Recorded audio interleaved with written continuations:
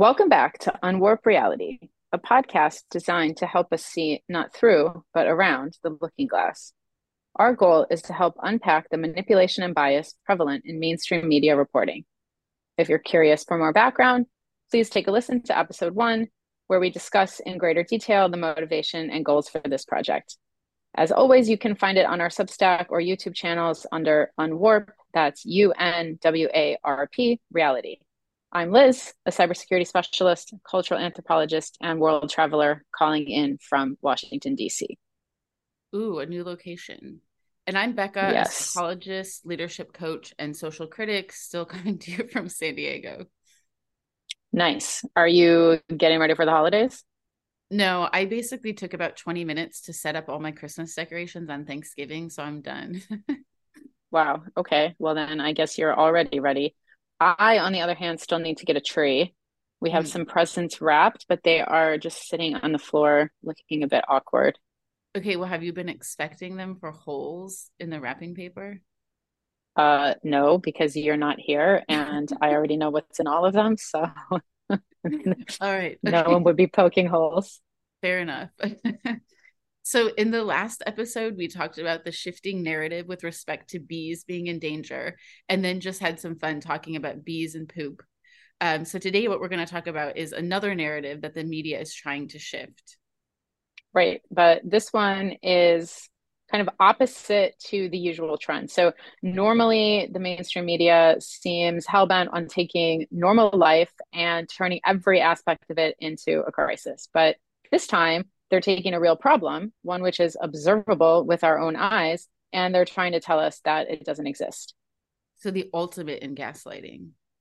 Right, exactly. Nothing to see here, nothing to see here. Yeah, but I see it. No, no, no, you don't. No, Yeah, you I don't. do. Okay, but let's clarify what exactly are we talking about?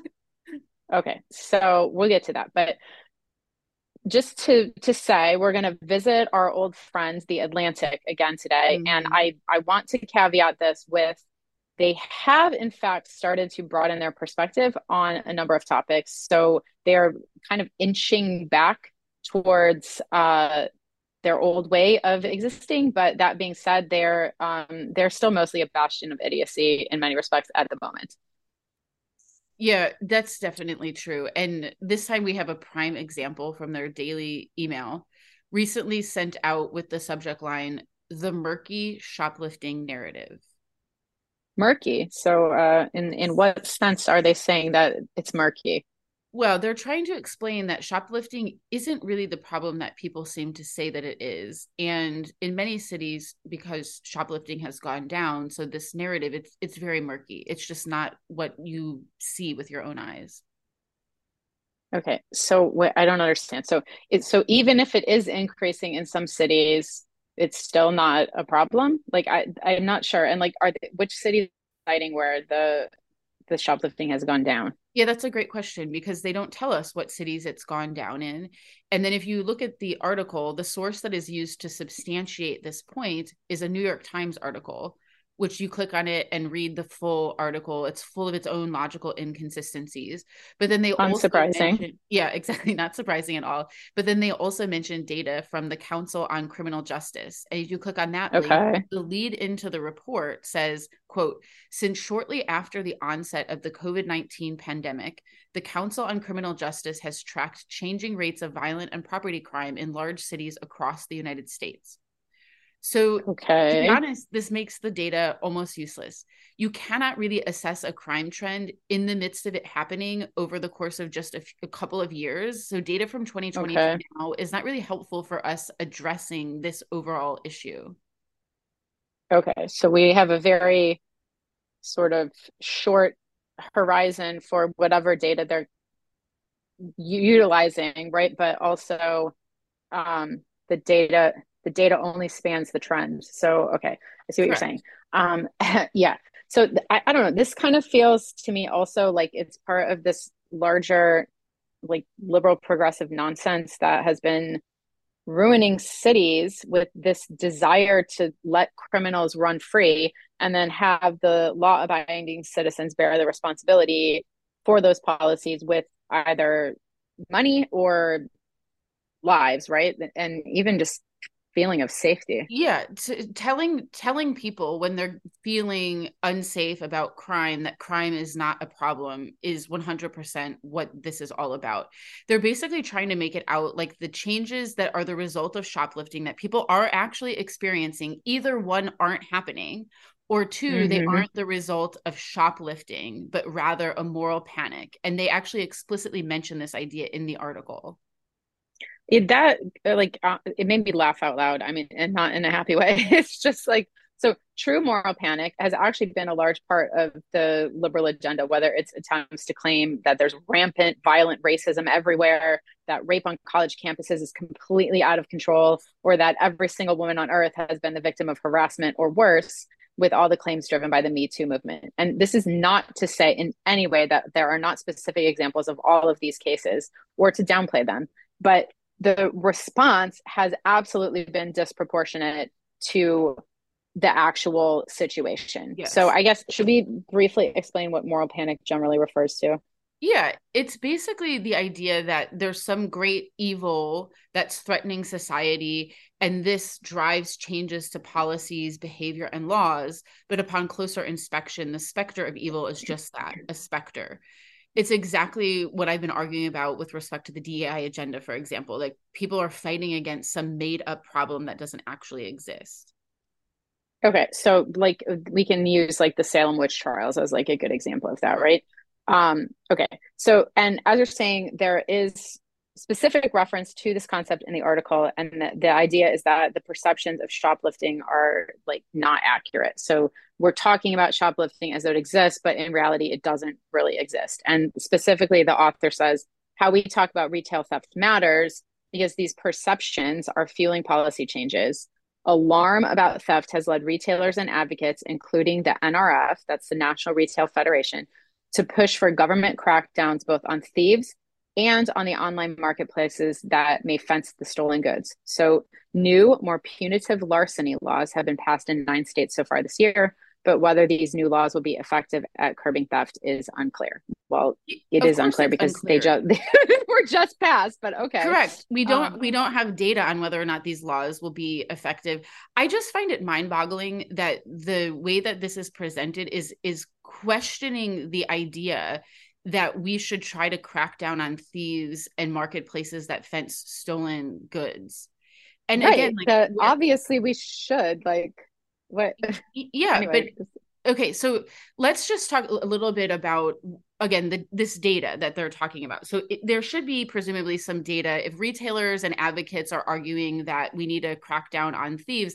What's the data that the author is presenting that says that shoplifting is not happening? Well, so she doesn't actually go and try to find any data. She instead relies on the self-stated opinion of her coworker as Her coworker, evidence. so another a journalist. Yeah. So it Okay. literally says, quote, in my opinion, these policy changes are purely a sign of moral panic. My colleague, Amanda Mull, who wrote about the great shoplifting freakout in 2021, told me. Oh, okay. Well, if Amanda's opinion is that, Yeah, this is something, then it must be real. it must be real. So, but then, okay, to her credit, she does then make reference to some data. But again, the data may or may not exist because it's not specified and it's not actually cited in this point. So she says many of the policies involve lowering the amount you have to steal in order to be charged with a felony or increasing penalties for shoplifting. And then she says the data, which we don't know what data this is, suggests that these types of measures do not correlate in any way, to reductions in theft rates. Yeah, again, most of the data on like these policy effects is really hard to interpret. It's easy to cherry pick, but I'm kind of left wondering why there's an argument in this article for us to not be motivated to penalize criminal behavior. Well, I mean that's the whole agenda at the moment, right? And I mean, like to be fair, if it's not the small time stealers who are real the problem or who are the real problem, like that's fine. And it's likely not, right? Like so someone goes and steals like one chapstick, okay, they're not causing like a massive knock-on effect. But I need a regardless, Bonnie that Bell behavior should, actually. Should I go yeah, get well, one? exactly. Like, but that behavior should still be discouraged. And then if Of it's the mass course. stealers who are causing the havoc, which generally speaking it is, like we should absolutely have harsher penalties to disincentivize them. Like it Right. And seems quite exactly like clear. you're saying, changing it to like lower the amount you have to steal to be charged with a felony. Like you're saying that's not gonna really hurt the person who's like young and just gets the hankering to like grab a little nail polish or something. It's gonna target the people that are causing the real problem. But a full discussion of legal policy and its implications, obviously way beyond the scope of this episode. But let's just talk briefly about this progressive agenda of decriminalization and its consequences. Yeah, so I'm not sure if we mentioned it in an episode here or not, but Michael Schellenberger's book, San Francisco, is actually a So good. great foray into discussing the ways that progressive policies have actually been like ruining cities. So one of the things that he discusses is these so-called harm reduction policies that view criminal punishment as an additional cause of social ills rather than as a solution. So and one example of this is where they set aside locations for drug addicts to shoot up without getting hassled by the police. And this is supposed to help these individuals in some way. Yeah, sheer idiocy. And there's so many examples of how this actually backfires and creates worse problems. It's like people have zero knowledge of basic human nature and the fact that it very much can be affected by consequences. The thing is, Right. of course, there's always going to be some people who are going to act in criminal ways, but we should not increase the likelihood that other people will start doing it by eliminating or reducing the punishments associated with the behavior. That's like the surest, fastest way to increase delinquency. Right. And I'm also tired of this like Aladdin narrative that criminals are only stealing because they have to. They don't have enough money for food or whatever, basic essentials. That they're not stealing food to eat. They're stealing items that they can resell for money because it's a path of least resistance to make money. Exactly. Okay, so let's go back again to this idea of a moral panic. They're claiming that the reactions to shoplifting is a moral panic. So is it? I mean, although we know that your experience and my experience is not the hard evidence we should base decisions off of, this seemed like a situation where our perception is not likely to be skewed. No, I mean, if you go into nearly any like Dwayne Reed, Rite Aid, Walgreens, like almost every product is now behind plexiglass or locked on its display rod. And there's video cameras, there's security guards. I used to be able to grab whatever item I wanted, simply take it to the counter. And now it's like I need shampoo, toothpaste, deodorant, whatever. I have to hit a button, wait around for someone to come and then give me the item that I've selected. And they don't even give me time to like look through the options. I just have to like point and then they, pick it up and go. Yeah, and then there's like that social pressure to buy it because the person like took the time to open up the thing. Yeah, But also like they sometimes don't even come out and then you're standing there exactly. waiting like do I go hunt down the dude that's clearly in the back smoking up or just leave and order the thing online? The whole thing is a really unpleasant experience and stores know this.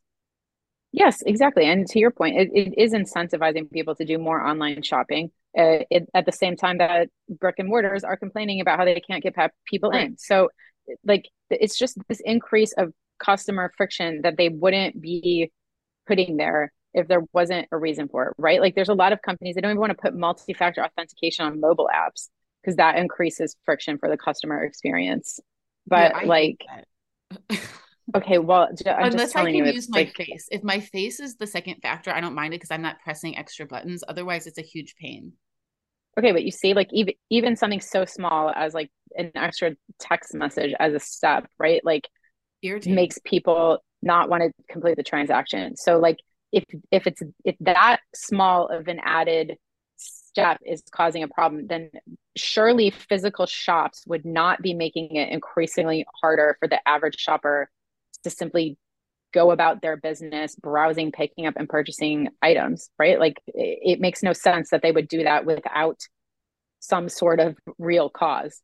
Yeah, implementing these changes is costly twice. Once, because you have to pay to install the security apparatus, pay for the security guard, and then twice, like you're saying, because it's inconveniencing customers and therefore likely to reduce purchasing. Correct. So stores, the Atlantic would have us believe, I guess, that stores are spending additional money to implement these protections, and they're also putting in place barriers for customers to go about their business based on nothing. Like I don't know, like it's all a right-wing farce designed in some way to scare citizens or like get people behind their law and order agenda. I mean, it's not scary, frankly. It's just a massive inconvenience and a huge frustration, like for everyone who's just trying to shop. Yes, totally. I was up in LA for a concert a few weeks ago. And of course, one of my nails fell off. So I had to go into CVS to get a new pack. And I'm waiting, of course, around for somebody to unlock the $8 item from the shelf. And on top of that, like one of the doors to the store was barricaded. So there was only one Yeah, way for like ingress and egress, which always makes me nervous. it's like And a then there's a fire security guard hazard. there. Like, And so, like, we're really expected to believe that this is happening just because of a moral panic. Give me a break. yeah, no, exactly. And then, like, once again, where is the data that could back up or refute these claims, right? Like, I feel like the data is the only thing that was murky about the article. Yes, there are numbers that we presumably should have to make these decisions that we do not have. And then the rest of the stuff is just nebulous. Right. And like so they acknowledged that the problem was in fact getting worse in large democratic led cities, so such as New York and LA, right? They did acknowledge that. That's why we Um, have to say that it's murky, right? Yeah, so the New York Times article that's referenced, that author says the increase in shoplifting appears to be limited to a few cities rather than being truly national. In most of the country, retail theft has been lower. Again, where are the all of these numbers coming from? They say right, according to right. police data, but police data from what jurisdictions, et cetera, et cetera. And then the exceptions are particularly New York City, where shoplifting has spiked. Okay. So they want us to be comforted by the fact that it's only spiking, not Yes, like not spiking. just slight increase, right? Also, like New York Times is a New York City based paper, so I'm hard pressed to understand why they're bragging or like citing as positive the fact that the trend isn't national. Like, shouldn't they be looking at why it is spiking in their own city? Yeah, it's very odd, but there's nothing to see here. Right, right, exactly. So it just goes along with the current priority of making excuses for criminal behavior and then attempting to cover up the consequences of poor enforcement policies. Yeah, listen to this. Overall, shoplifting incidents were 16% higher in the first half of 2013 than the first half of 2019. When New York City is Twenty excluded, thirteen or 2023? I'm sorry, 2023. When New York Okay. City is excluded, however, reported shoplifting incidents fell over the same period. Okay, so for that data, New York City's increase alone can account for the overall rise. So that means like in New York City, it's increased by more than 16%. This tells you though that they don't have all of the relevant data because it shouldn't be the case that just It like seems one city, do you know what I mean? Yeah, it seems Basically, weird. yeah, But basically but it's New York cherry. clearly has a big problem, right? Of course, Like, yeah. I'm not saying New York doesn't have a problem, but I'm just saying like that in and of itself tells you that all of the relevant data is missing. This is just cherry picking from bad data to make a conclusion that in and of itself is very murky. The descriptor of murky yeah, should not be the shoplifting narrative. It should be the construction of this article. yeah, it's so strange. They're literally telling us like not to believe what we see with our own eyes. So I should just totally forget that until recently I could touch whatever I wanted in a drugstore and I didn't have to call over that awkward high school student to get me some tampons or condoms from behind a shield. Like Yeah, I feel like I I remember that. condoms have been protected for a while. That's why nobody wanted to buy them because they were like Oh being well. stolen in the 90s. But yeah, tampons, toothpaste, deodorant, that should not be behind plexiglass. But like No. it's not even going to be the high school boy that comes to get it because kids these days are way too entitled to have a part-time job. Oh, Right? right. I forgot that it's like how dare society ask them to do some menial labor like at some point in their life. Yeah, that's trauma. Like we've all done it. Hello, Blockbuster Video. Okay. TCBY. Whoop whoop. That was the best job you've ever had. Anyway, Agreed. okay. So this might be something for us to tackle in the future, but we are out of time for today. So thank you very much for joining us. As usual, the main article and some additional information is linked in the episode references. So please take a look at your leisure. And Once again, thank you so much for listening, and we'll see you next time as we continue on our journey to unwarp reality. Yeah, thanks so much for joining us. And as always, you can send comments, questions, or ideas to our email at unwarpreality@gmail.com. We'd love to hear from you. Until next time, bye. Bye.